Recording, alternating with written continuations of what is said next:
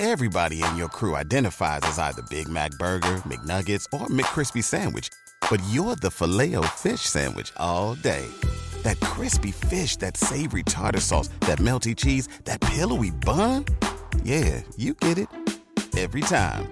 And if you love the Filet-O-Fish, right now you can catch two of the classics you love for just $6. Limited time only. Price and participation may vary. Cannot be combined with any other offer. Single item at regular price. Ba-da-ba-ba-ba.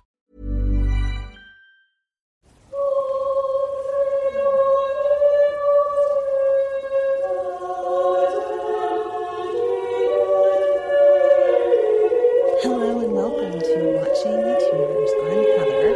And I'm Jonathan. And this is the podcast where we watch the Tudors after almost 10 years and go into the depth of the history and background of the show, explaining the stories behind the drama. You can learn more about the show and about us at watchingthetudors.com.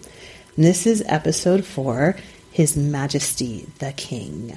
A quick reminder that if you like the show, please give us a rating on iTunes. It's like the #1 way you can help a show succeed, and it helps other people find the show as well. So let me tell you about the reason why we're doing this. I'm Heather. I started the Renaissance English History podcast in 2009, and it's still running. If you want to get into even more depth on all things related to Renaissance England, you can check it out at englandcast.com. I thought it would be fun to go through and start watching the Tudors from the beginning again and see what stuck out at me after learning and podcasting about this period for such a long time. And it's my goal to bring the stories behind the Tudors to life in a more accessible way for the average viewer. And hopefully people will also want to go deeper into my other podcast as well. And I'm Jonathan. I'm Heather's husband, and I've always heard her talking about all her history things and kings and stuff with her friends, and I thought this would be a good way for me to learn a little bit about this major interest in my wife's life in a somewhat enjoyable way by watching a television show. Yeah, and I thought I'd play a good non-expert, because I am in fact a non-expert. I have very little knowledge of anything historical. Although early on when we first met, I Googled you and I found this review you'd written on an Amazon book on the history of Ethiopia. Yes. And I thought, man, this guy, he must be really, really smart. Look at this really intelligent book he wrote on the history of this review he wrote on this book. It looks really academic. And then I tried to start talking to you about history, and you actually asked me why anybody would ever want to study history. Yeah. And I kind of had to pick my job, but I married you anyway. Yeah. See, it worked. I read one book and wrote a review and got you. And got the girl. There you go. It worked. All right. So we're going to do a little quick recap, and then you're going to ask me questions, and we're going to talk that way. Sounds good. So spoiler alert, we always say this, but we're going to talk about the things that happened. So if you haven't watched The Tudors, you want to either stop and go watch it, or you'll just find out what happened without having to watch it. So there's that. And so, yeah, and just note that we're going to be talking about everything that happened. Mm-hmm. And there's also, some sort of bigger spoilers that we might give, just because we sort of assume that if you're interested in this kind of thing, you would have either watched the show or you would know sort of the broad history of what happens with Henry has 6 wives. Yeah, like Henry keeps chomping people's heads off that he's married to and stuff. Well, he only did that twice. Okay, well, it's twice more than I have or ever will. I'm pretty confident in that. Nice. So there you go. All right. So in this episode 4, His Majesty the King, it was originally aired in April 2007. And oh my gosh, the most glaring thing that made my head hurt, and we'll talk about this later, but in the show, Henry has this dalliance with Marguerite of Navarre. It's the King of France's sister. Like, there's just so much that's wrong with that. I just can't even. It makes my head hurt. So we'll talk about that later. We're also introduced to Thomas Cromwell. We learn that he is a Protestant sympathizer. Henry gets hurt a lot because this episode is foreshadowing his mortality and his feelings of fear around not having a male heir. So he gets hurt in a jousting accident, and then he almost drowns while he's trying to pole vault over a ditch. He winds up needing to be bled. His relationship with Anne Boleyn starts heating up. They make out for the first time, and their romance heats up. He's jealous of anybody she talks with, and he's already showing the kind of possessiveness and the passion that their relationship would have. In foreign affairs, the emperor captures King Francis of France in a battle, and this makes Henry super excited. And the fake Princess Margaret, who was really Mary, she makes it to Portugal, and of course in real life that was France. Again, so in the show, Princess Margaret makes it to Portugal, and on the way on the boat, she has sex with Charles Brandon. So that's fun. And speaking of the emperor in general, we also see that Catherine of Aragon's letters to her nephew are all being opened and read by Cardinal Wolsey. So later on, that's going to be a big part of Catherine's story as well, and that she was really isolated in the later part of her life. So we're kind of seeing part of that now. So there's a lot that happens here. Was there anything I missed that you thought should... I don't think so. There was a lot going on. There was a lot in this episode. It was a very busy episode. So why don't you start asking me questions? You have a lot of questions. That's just the first page. How many pages? Just 2. Okay. All right. So the whole thing starts off with like some sort of party. Is this like the heading off party kind of thing? Like, yeah. You would have a ceremony like that. Okay. When Margaret's going to Portugal. And like all those people were like the people going to be sent with her. Yeah. And in real life, that would be kind of part of the marriage negotiations of who all she would get to keep from her own country and, who all would stay there. And that would be kind of part of what they talked about. Like her entourage that she gets to bring from back home. Exactly. Speak her own language and things like that. Yeah. And because we have a preview of what's coming. Spoiler alert. This person who is Margaret, it gets so confusing. So Margaret apparently is going to marry Charles Brandon. Is that his name? In the future, yeah. Yeah, and so it was sort of foreshadowing how they had Margaret, and she was standing next to Charles. And but just to recap, so that you said something about it before, right now, but like last episode we talked. So Henry did have a sister, Margaret. Right.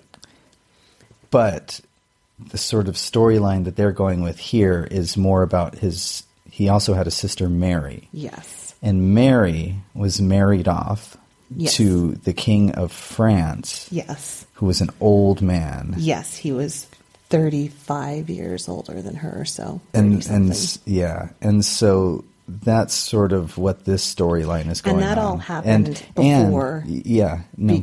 Sorry. Hang on.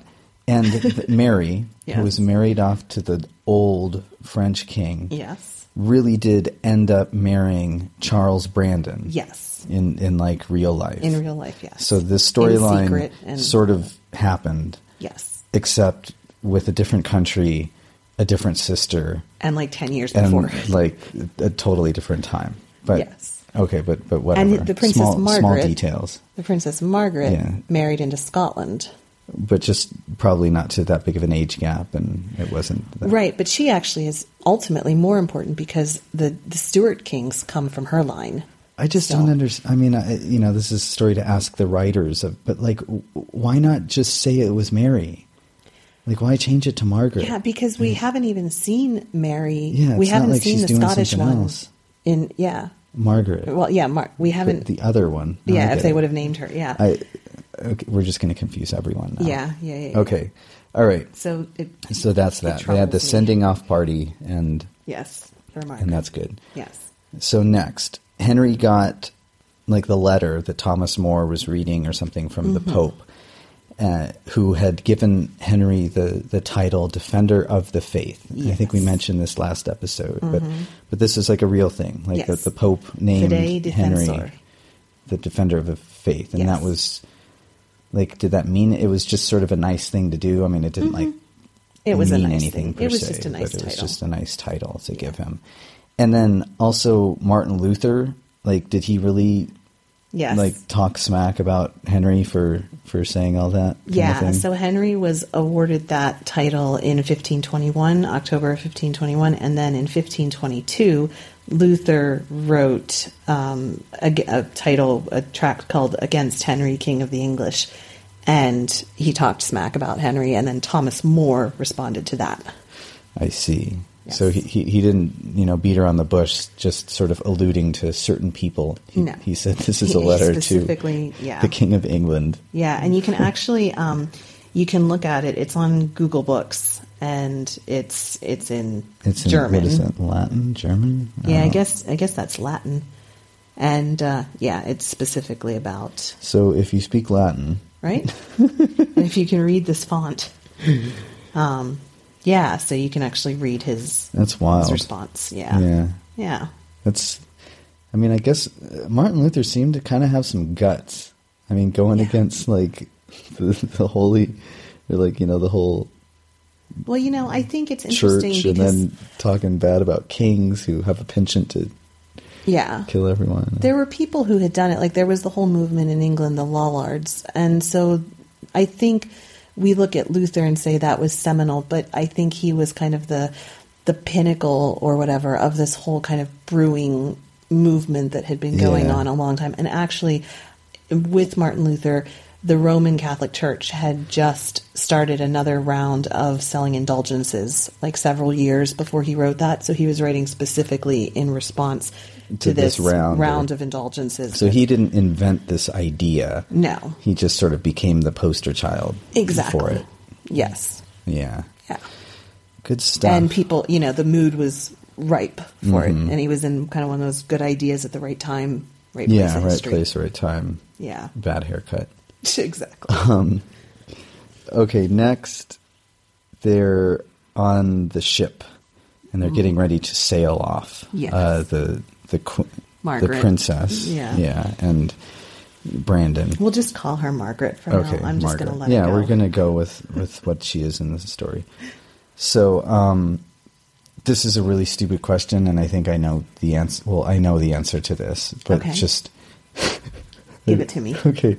Like because England is an island. Right. Like if you wanted to go to Portugal, you'd have to use a ship. Yes. Okay. Yeah. So I told you it's a stupid question. You could sail, to start with, if you wanted to take a land route, you could sail across to France or to the Low Countries and then head down. But you'd have to cross the Pyrenees, which is kind of a bitch. Okay, well, so, it's a silly question. The quickest way was to go in a ship.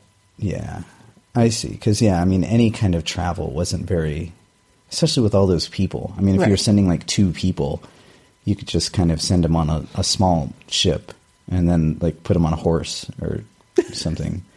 I don't know. Bring me a horse. All right. Well, I told you. So the next question... Is this another one involving boats? No. Okay. Ships. Ships. See, all right. Yeah. There's a distinction there. Okay.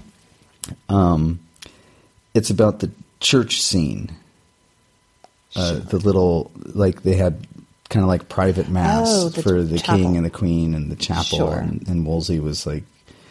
Like, what was that? Did they have private... mass kind of thing? Yeah, there was like Henry VIII had built up the Chapel Royal, and you would have, one thing at this time, this is why this goes into the tangent on choral music that I could talk about for a long time, but one of the reasons why choral music in England is so unique is that it was the practice for people to found these sorts of colleges and chapels where they would have a choir that would sing masses for the soul of whoever it was. So like if you were a high-ranking nobleman, you would found a chapel or a college and have people sing masses for your soul after you died. So the king wouldn't go to church with the average people. So he would have his own private chapel royal. And even noble people often had their own, and there were still private or public churches, especially if you were around colleges and things that you would probably be able to get into, but in general, fancy people didn't go to church with non-fancy people. Okay. Especially the king. Interesting. Private church, that seems odd to me, but whatever. Lots of this stuff seems odd. And then they brought in, so the next scene, like a girl, they were announced Anne Clippert or whatever, and he got excited because he thought it was Anne Boleyn, but it was... So, but she was delivering a letter from Anne Boleyn. Right. And Anne Boleyn sent back the jewels and said, like, oh, these aren't good, I'm not good enough for these. I'm going to return to my home. Mm-hmm. Like, was she, like, did that happen? Like, yeah. I mean, at least as far as her leaving court and going back home and... Yeah, and she returned jewels. She did that kind of thing. And so she was just really, like, playing hard to get, like... So, yeah, there is a theory that some historians have that Anne actually did sleep with him early on, and then she only withdrew once she saw that it was going to be potentially possible that she would become a queen. Once it seemed that Henry was really going to try to get a divorce and there was the possibility of having a legitimate male heir, that she pulled back and, they both kind of cut it out so that any heir... So that it didn't seem so, like, deliberate or and something. Also so that any child they had would be legitimate, because they also didn't know how long it would take. We know in hindsight it took almost a decade or, the better part of a decade for them to finally get married. But at the time they thought it might be 6 months or a year or something like that. But they're... Definitely, that's a big part of Anne and Henry's relationship, is that she played hard to get and, stoked his passions and then didn't actually give in. Although, again, people have varying ideas of how much she gave in, especially because she was raised in France, whereas we saw in episode 2, they were much more liberal with oral sex than in England. It was kind of something that French women did. And so, there was probably a lot of that going on. But in terms of actually sleeping together where you would get a male or where you would get pregnant, they didn't do that. And she played hard to get. And it's the whole storyline of them. Okay. Yeah. And so, he received a letter from Anne. Yes. And would she have actually, like, written that? Mm-hmm. Like, so she knew how to write, like, royal, like, not royalty, but, like, higher class people back then knew how to write. Yeah, yeah. I guess it was just sort of the common folk wouldn't. Right. Yeah. Necessarily know how to especially write. Having been a lady in waiting, she would have spoken French. She would have spoken probably Latin. She would have spoken a lot of different languages and was very well versed in. She was raised. Part of her time, she was raised in a court where actually Margaret of Austria. She was at her court for a while, and Margaret of Austria was really influenced by an early feminist called Christina de Pizan. And so Anne Boleyn probably would have been reading these. And there's, even once she became queen, she was bringing in English Bibles, and she was very much part of, literacy, and she knew how to do that. And women in general, upper class women at this time would have, especially because if you were a noblewoman's or a nobleman's wife, there was always going to be the chance that you were going to have to take over for him if he went to war or when he was at court. So you had to know how to do simple accounting and, and take care of things like that. Okay. So next we see the introduction. Is it Thomas Cromwell? Thomas Cromwell. We see the introduction of Thomas Cromwell. Yes. And I have heard of this name, Thomas Cromwell. I don't know if I've heard that just in the world or because I've been married to you for so long.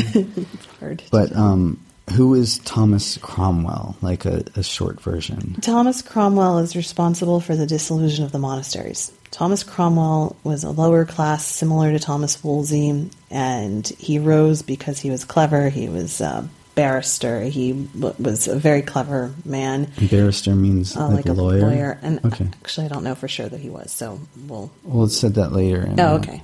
Yeah, he was very, very clever and man very similar to Wolsey, and he was Wolsey's right-hand man for a long time, and then when Wolsey fell, Cromwell... He stepped in. Kind of stepped in. Yeah, and he was sadly in the same position as Wolsey, in which later on he was going to have got his power through Henry, and we'll see him later on a lot, so we don't have to talk about that now.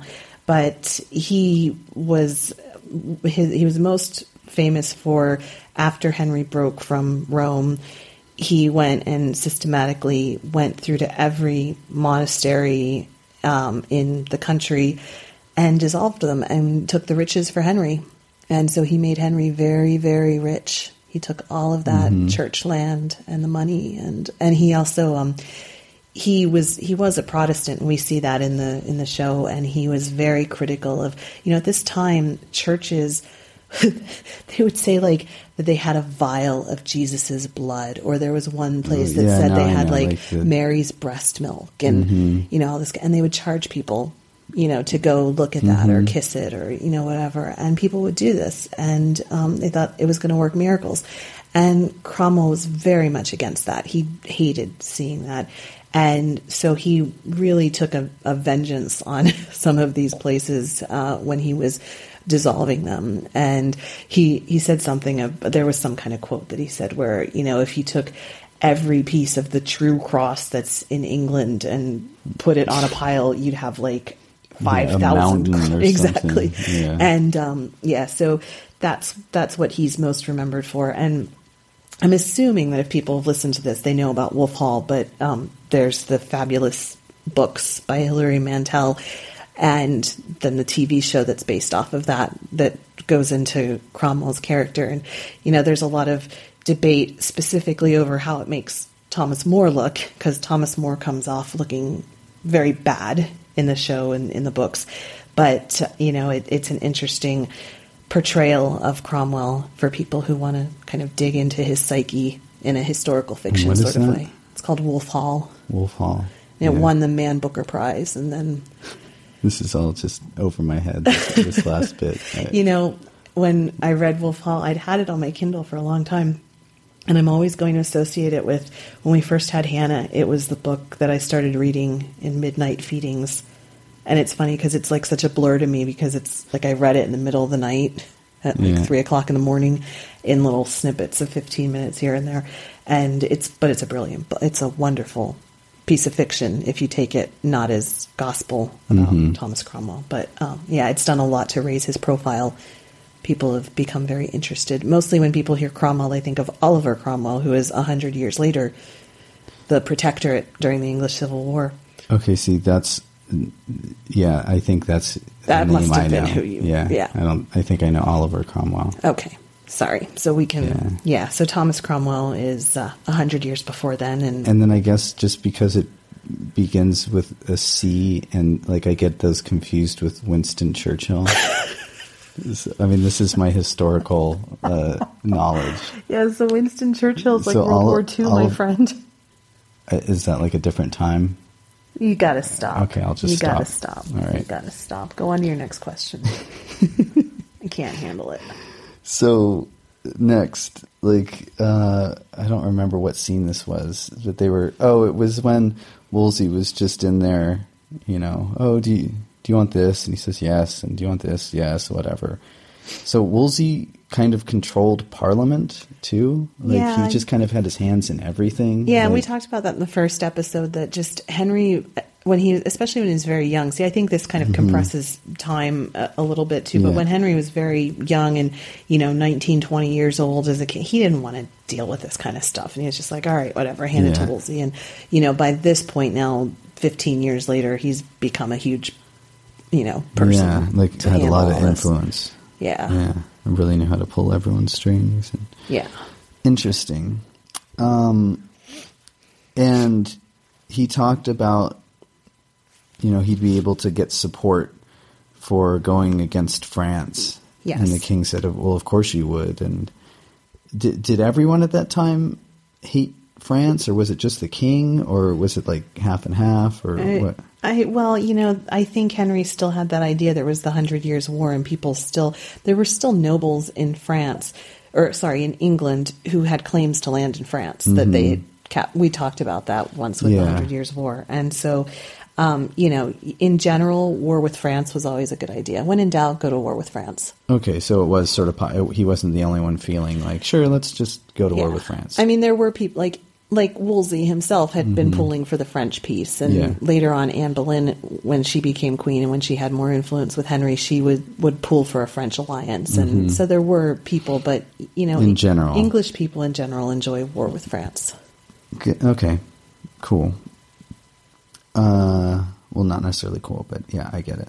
Okay, and then this part, the thorn in your side or whatever. Oh my God. Princess Marguerite of Navarre, Oh is God, that what it is? yes. So she didn't necessarily show up and sleep with Henry. Okay, so can I just tell you what is so wrong with that on so many levels? Go on. The first thing is a princess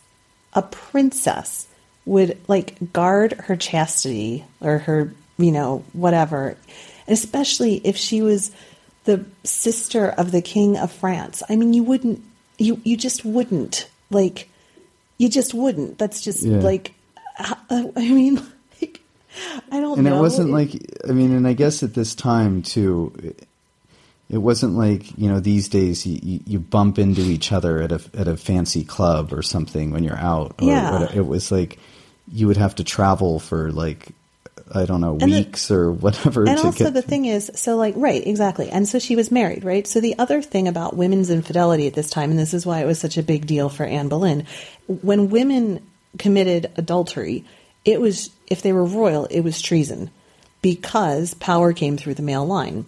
So this is a whole big thing about power going, the patriarchy versus the matriarchy. Yeah. But, if say Henry got her pregnant, right?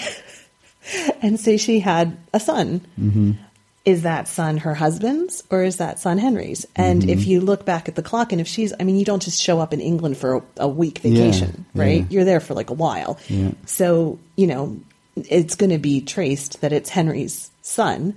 And then Henry VIII is going to have a claim, like Henry VIII's son. Oh, okay. Yeah. So how messy would that be? That would be messy. Yeah. So while Henry, to start with, also Marguerite of Navarre never actually went to the English court that I know of, and she was also a humanist, and also at the same time that later on they allude to Charles having captured Francis, the King of France. Marguerite was his sister, and when he was captured, she was actually going back and forth to Spain to negotiate his release. Yeah. So she was a very powerful woman, and she was a very modern woman, and she had a lot of power and intelligence and all of that kind of stuff. So even if she had been in England, she would have appreciated the risks to her kingdom if she had become pregnant by the King of England. So it's all just pretty silly, this part. Yeah. Okay. Oh, yeah. It's just, I don't even know what they're doing with that. All right. Yeah. And I feel like I'm noticing a pattern. Yes. Just with the show, or like there was there wasn't much skin in this episode. So maybe it's like every odd episode has skin. I don't know. Yeah, every other one. Yeah. So interesting. There was just fun sound effects from outside the doors. All right. Leonardo da Vinci was a guest of Marguerite of Navarre. That's how much of a humanist and like supporter of the arts. She doesn't sound like the kind of person who'd just go sleeping around with other kings for fun. No, and like I'm kind of offended on Marguerite of Navarre's behalf. On her behalf, you're offended that they would include her in this that they would portray her in this. I mean, she was like an amazing woman. She wrote, and she was. It's like having Mother Teresa like show up and okay. I mean, she wasn't quite that good, but whatever. It just. All right. So next, we're back on the boat, on the ship. I'm on a boat. Yes, we're back on the ship, and they're talking. They're having the card match next door loudly to the princess. Right. And he says something about a knave for the queen or whatever. What does knave mean? I don't know what that knave means. Is just like you churl, you knave. It's just a term of... You churl? What the hell? Is it like a churro? No, it's not a churro. I don't know these words you're saying. Churl, like a dog. Churl. CHURL. So just like churl. A guy. It's just like a knave is like a lowborn, like this knave. Okay. Yes. So like okay. All right. You're nothing but a dirty knave. I'm so offended. I'm gonna look up a swearing and a Tudor swear because I'm sure there's like some fun ways to swear with the word knave. All right. So then they're talking Norfolk, and there's actually a book, the Encyclopedia of Swearing, the Social History of Oaths profanity and foul language. There's a lot on knave. Wow, cool. Yeah, sorry, go on. So, Norfolk and Boleyn, Dad, Yes. were talking about Wolsey and sort of saying how much they don't like him, and did you hear about this, and did you hear about that? Yes. So did Wolsey actually appoint himself the Bishop of Winchester? Sure, yes. That's good times. Why not just fill the position with yourself? Huh? You know? I'm as good a candidate as anyone. And he like appointed himself. I mean, you'd think there'd be a law against it, but I mean, I guess they didn't worry about this kind of thing back then. And then also, they said he started Oxford School or something, like he started Oxford College or what? He started Christ College in Oxford. So Oxford is a university like Cambridge made up of colleges. So okay. He started a college in Oxford. So just in case there's other people who don't like know all this stuff like me, because I'm not, like, I went to San Diego State University. Right. And we had like in my mind, it's just like one school, like San Diego State, like it's just a school. But we had like the College of Arts and Letters and the College of Engineering and the College of whatever other things. Mm-hmm. That was the official title. Yeah. The official College of Other Things. Yeah, the College of Humanities. It's like whatever. I took math for liberal arts majors. It was like pretty much called that. So you had a College of Other Things. Yeah, absolutely. Okay. We had a College of Partying at San Diego State. So, but in like quote unquote real universities, or I mean, not to say that San Diego State isn't a real university, but like Cambridge, for example, yes. when I visited there with you, yes. and it was very pretty. Yes. I suggest anyone who goes to England to visit Cambridge. It's a beautiful place. Yes, you can go punting where you drive around little boats using sticks. I actually lead history tours there, so people can go there with me if they like. I didn't actually mean to plug your tours, but yes, if you would like to tour England with a wonderful tour leader, contact Heather on her website. Plug. I get 5%. No, I'm just kidding. Finder's fee. So Cambridge is made up of different colleges. Like there's King's College, Queen's correct? College, Clare there's King's College, Queen's College, Sydney Sussex College. Different colleges, yes. and they might have different like specialties, but it's sort of the university is actually just a collection of these different colleges that are all located in Cambridge, the same area. most recent one was actually added in the 1970s, I think. Well, so they're still, I mean, quote unquote, still adding colleges. Okay. The first one was in like 1100 or something like that, and the last one was in... All right. So he didn't found Oxford University, but he founded... Christ College that's Oxford, a part of Oxford University. Yes. All right. So there you go. Just a little more understanding of universities for people. There you go. Yep. And he also had a personal foundation that he was sending money to. Yeah, he sent money all kinds of stuff. I mean, it just sounds so like these days. Like it's funny how people think, there's like new stuff. Like, I mean, things aren't new. Like, they talk about like politicians now having like, super PACs where they get money like diverted towards them or whatever. And like Wolsey was doing this stuff. I mean, kind of like having his own personal foundation where he got money and so we don't need to get into modern day politics, but just funny to think that this has been going on for a long time. Yes. And he was taking money away from the privy purse. Yes. What is a privy purse? Sounds really funny to me. What is a privy It's just purse? like the petty cash, the money at hand for the king. Okay, so like the royal coin bag, or whatever, exactly. And he was sort of pilfering. Yes, money? Yes. I don't know what that word means, but I used it correctly. And then I don't remember what scene this is in, but did Henry really love Thomas More? Someone was saying, oh, he really loved. Yeah, that's right. He did. So he really relied on him, or he loved him, and that's why when he killed him, it was just such a crazy. And he killed him. Yeah. Jesus, these people. Yeah, no, they were, and Thomas More knew Henry when he was a child. So Thomas More actually took Erasmus to see, there's a story of Thomas More taking Erasmus to see Henry when Henry was like 10, when Arthur was still alive, I think, when he was, anyway, he was very, very young, and Erasmus and Thomas More both talked about the precocious Prince Henry and blah, blah, blah, blah, blah. So Henry knew Thomas More all of his life. And then... What a jerk. Yeah. It's like, I love you so much. You're like a huge part of my life. I'm going to like... Chop your head off. Yeah. Mm-hmm. Dude. Yep. Yeah. Why are these people? All right.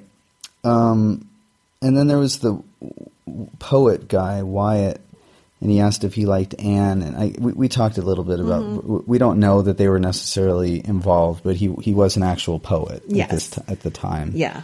And he likely, I think we said last time, the short answer is he likely loved her more than she. Yeah. And do you know what's his full name? Thomas Wyatt. Of course it's Thomas. Right. Everyone's named Thomas. And on to the next Thomas. Thomas Tallis was in the next scene, and he had the girls come up, and I'm not saying that happened, but like, do you have any speculation as to whether he would have sort of had rock star status from being like... I really wouldn't think so. I mean, I wouldn't think so either, but I mean, it just seems like everyone wants to sleep with everyone in this show. Yeah. So. And the one thing is that, choristers, choir people, and composers were fought after because there was this competition like between Henry and Wolsey and stuff like that to have the best choir and to have like choristers that could sing the hardest music and blah, blah, blah, blah, blah. But I don't know that your average chick at court would go after Thomas Tallis. I don't even know that Thomas Tallis would be there at a part. I mean, I don't know that he would have had that kind of status to be there, like that he would be at home writing songs. Or I mean, I suppose he would have been able to. I think he would have been more involved in like the musical production that was going on because they had dancing. It's like I think if he was going to be there, it would have been at the bar. Yeah, he would have been there in a professional. Okay. manner. So then the man comes in breathless with his message for the king about the emperor's victory at Pavia. Pavia, yeah. Pavia? Where? It's Italy. Pavia is in Italy. Yeah. Okay. Well, and that happened. That was a thing. Yes. Yeah, it was a war that France had in Italy. It was called the 4 Years' War. And the army was like it was what they you were said. in northern. Like they kind of got destroyed, and they really captured. They captured the French king, and Marguerite of Navarre went to negotiate his release and his captivity and everything like that. And so I was wondering, like, was France? So just a little bit about this war or whatever in Italy, like who was fighting who, I guess, because like the emperor is Spanish, but was he fighting on behalf of, like, I'm just confused. Was he fighting on behalf of Spain or on behalf of the Roman Empire? And who was he fighting like against? It's basically they were trying to... Or is this just like a whole hour-long podcast on its own? Yeah, no, it's a whole thing. But they were trying to establish who was going to be the ruler of the Italian states. Italy wasn't a country the way England was. The way we think about it now. It was the Italian states, and it was going to be who was going to have the most influence in the Italian states. And France did have some land in the northern parts of Italy, and that was like land that they had by the Alps and stuff like that. But the Habsburgs, which was the emperor's family, also, that's close to their land as well. So there was they were just both sort of trying to get their feet in the door of Italy or whatever you want to call it. And it's a whole... the Italian states. So. I'm like, I can't speak to the Italian wars, but but that's a whole big... Yes. All right. Yes. Well, you answered my question, so that's cool. So it's really not a question. It's just like my own commentary, opinion. Okay. That like joust scene with Henry getting hit in the face like was really weird. And I guess I was just setting up like his like vulnerability. Like I just thought that was really weird. Like I didn't understand. Like it seemed like really contrived. Like he didn't put down his mask and and then he like hits the other guy in the face, and Yeah. so yeah, no question, that was just kind of odd. Yeah. So there you go. Yeah. So the secretary was Cromwell was made the secretary by Wolsey, and the king said, "Okay, that's great. Whatever, I don't care." Who's the secretary? Like, what did he? He was just like another person. Yeah, that was he's just around. Like, okay, and Sir Anthony Nivert, is he a real person? He was actually based on a friend of Henry's that he died in 1512, and he was one of these kind of young guys that Henry would hang out with when he was first there, like this group of these young guys, and he participated in jousts and pageants and stuff like that. And he died when the regent, it was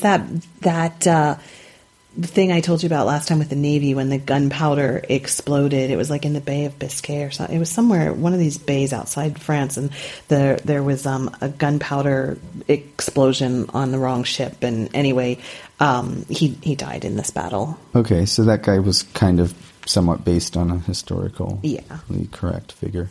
And then Sir William Compton was the other guy who carried the tree. Yes. He's a real person as well. Yeah, he was later as well. So he was born around the same time as Knivett, so he was about the same age, and he died in 1528.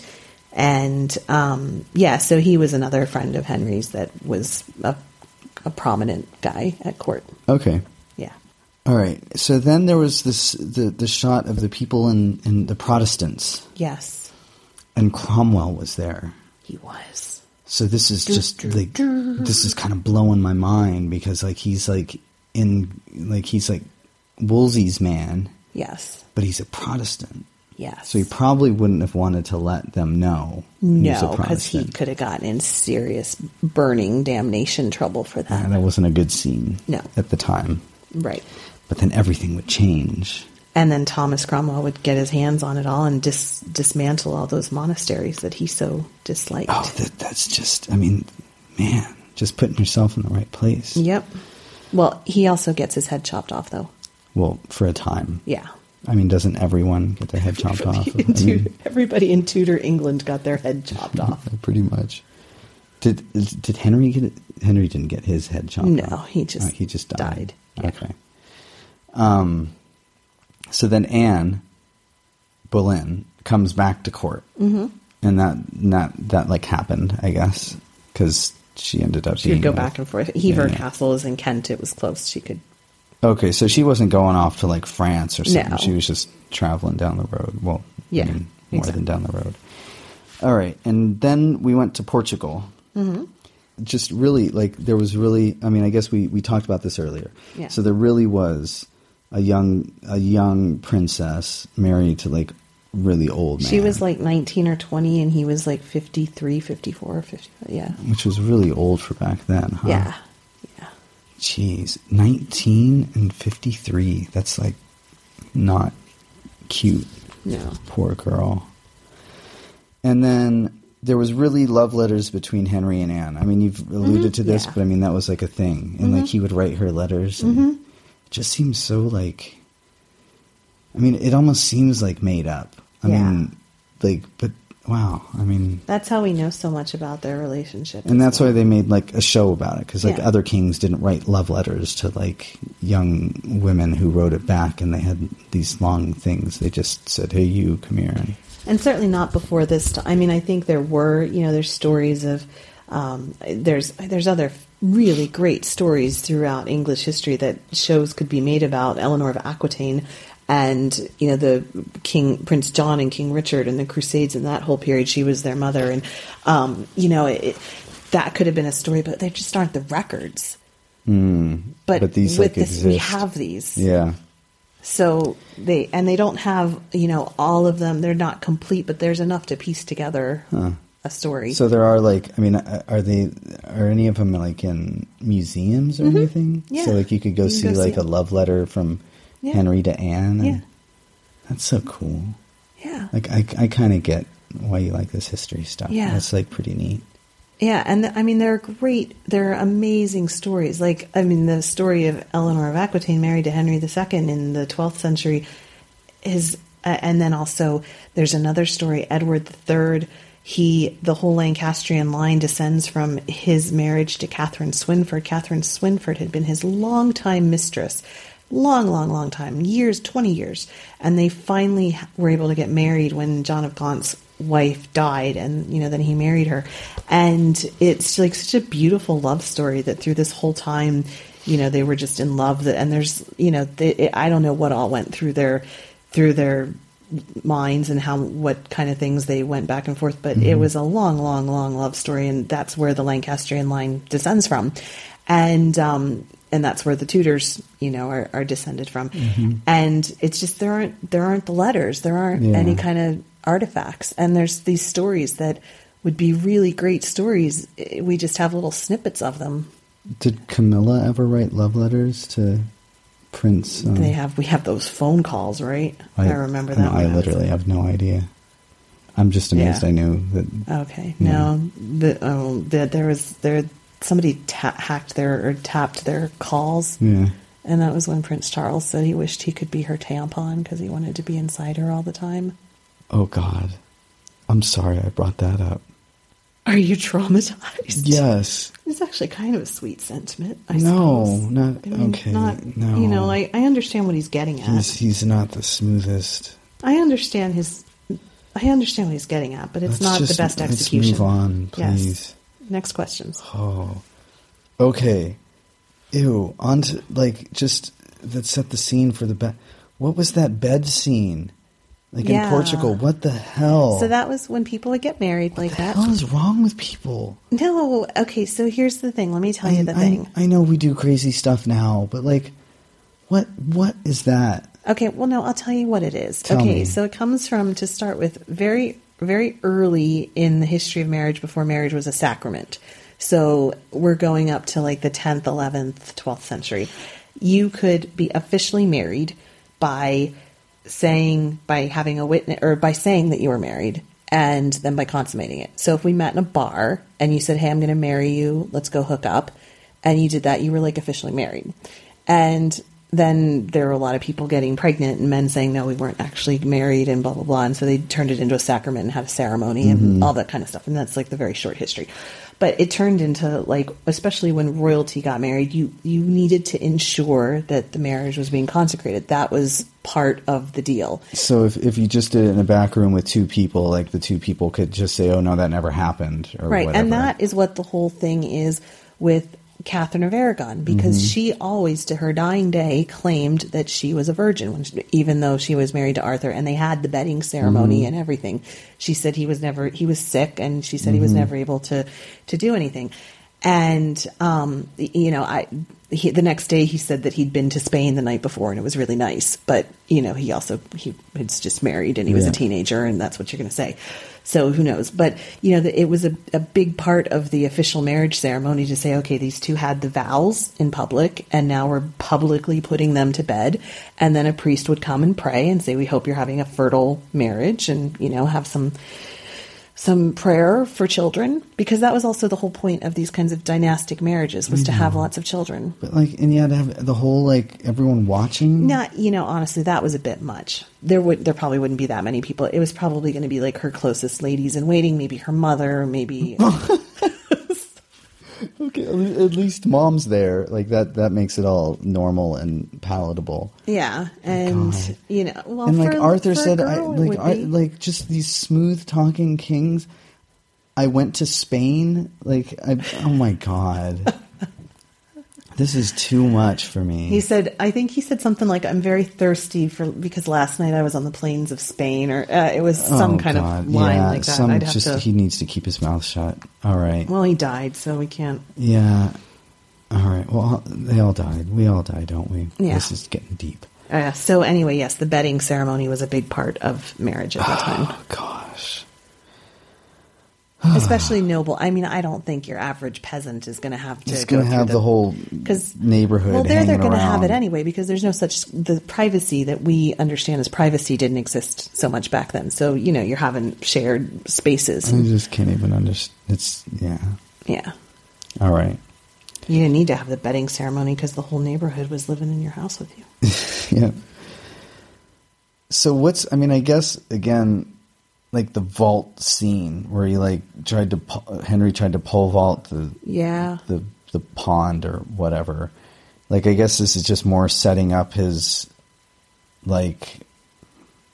vulnerability, mortality. And it just seemed weird and like I didn't. I guess it was just showing that trying to throw it in there real quick for us to the viewer to understand the pressures that Henry was under. Why he really needed a male heir because he could die. Exactly. And in my head, it's like quit doing stupid stuff and you won't die. Yeah, but also, no, because back then also sweating sickness. Okay, so there was the sweating sickness, and they talk about how people were well in the morning and they were dead by night. Yeah. It would come on you in no time. There were so many easy ways. I mean, even now there's so many easy ways to die in a car accident. But, But it helps if you put down the visor when you're going to joust another guy. But I guess this is all just... I get it. It's proving a point. It's to have us understand how fragile life can be, and he needs this male heir. And did you want to talk about women rulers or anything like that? Were you going to ask about... I was. Look at that. So was that your next question? Yeah. So was there never a queen... Like a woman, like a queen of England before this? Because he's like, oh, I need a male heir, but it's like he's like, I don't have an heir, but he has a daughter. Mary, yeah. So is there no precedent? Yeah. In England for this, or not in any kind of modern, this period. So William the Conqueror had a granddaughter. She was called Matilda, and we're talking in the mid 11th century. This is actually where. Out of that came Henry II and Eleanor of Aquitaine and was part of that. So anyway, Matilda had a claim to the throne, and when her father died, she was going to be the heir, and he made all of his nobles swear that they were going to have allegiance to her, but then they didn't, and her cousin Stephen came in and said, it's not natural for a woman to have ruling over men and blah, blah, blah, and they started a whole civil war over it. It was a very, very dark time in English history. They finally reached a compromise, and, they decided that Matilda's children would be the heirs and all of this kind of stuff. So, but, part of it at the time, well, interestingly, though, one of the early the Britons, Briton, the tribes, as the Romans were invading, one of the most famous Briton queens is Boudica, who was a famous warrior queen, and there's this image of her taking on the Romans and stuff like that. So there was that image that people would have known about, was Boudica, but then also there was Matilda, and it was seen as unnatural. How could a woman have rulership over men? And also what would happen if she got married? And that was the problem that Elizabeth had for her whole life, and why she never actually did get married. But, if she got, and that was Mary Tudor, she married a Spanish prince, and then there was this whole worry that if they had children, then suddenly Spain was ruling England, and England never, wanted to be. It became this foreign policy issue much more so than it would have been with a man. And on top of it, how does a woman go to war? How does a woman lead troops? Yeah. And so there were in other countries. Interestingly, there was Salic law. Like in France, it actually specifically forbade women from having a claim to the throne, although you could get your claim through a woman, I believe, but the woman herself actually couldn't have the claim. And England didn't have that. So in theory, a woman could be queen, and that Mary Tudor eventually was queen. But it hadn't happened for 400 years, 300 years, 400 years. And that was with... it's a totally different time. Yeah, and we look back and say, well, it was still old. But, if you think about our history, 400 years from now, before, is like a really long time ago. Yeah. the United States didn't exist. Yeah.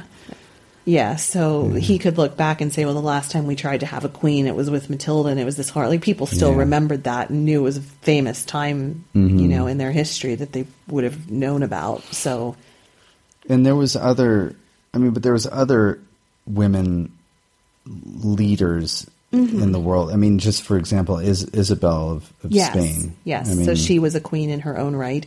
And with that, it made it palatable for she was able to maintain control because her kingdom was so much bigger than Aragon's, than Ferdinand of Aragon. And so it wasn't as much of an issue. Whereas when she was sort of swallowing up his little territory versus him, and as powerful.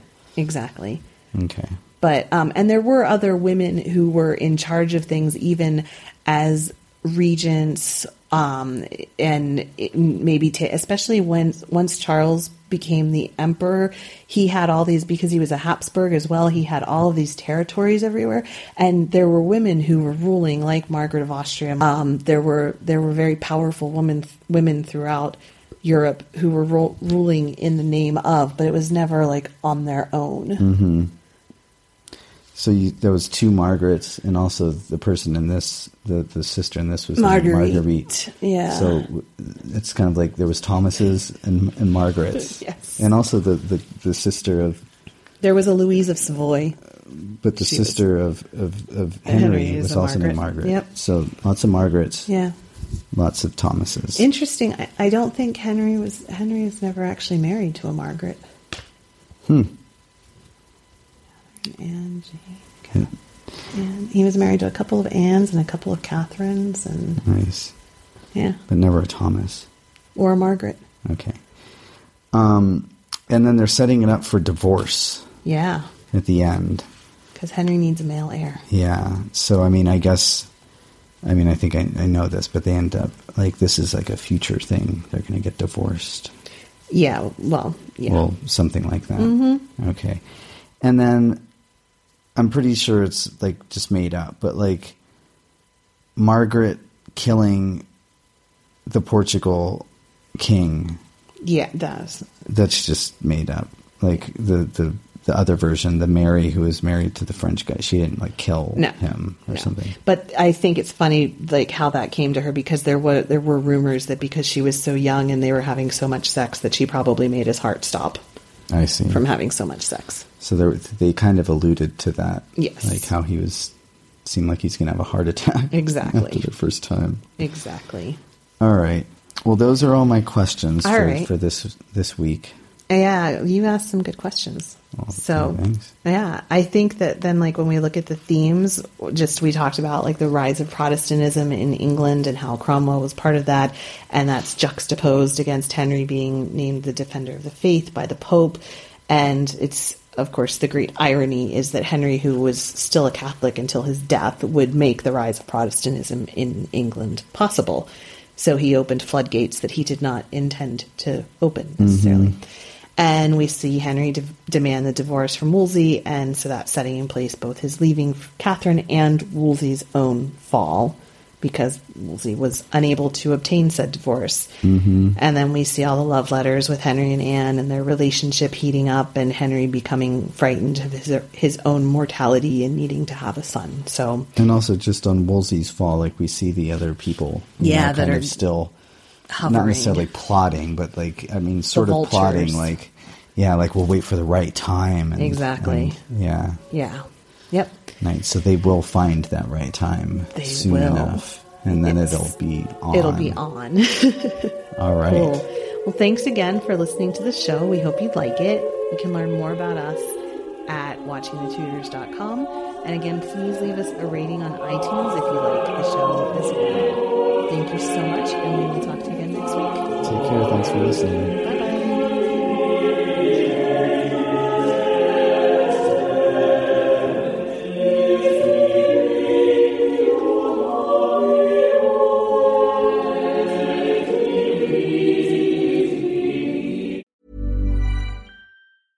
Selling a little or a lot?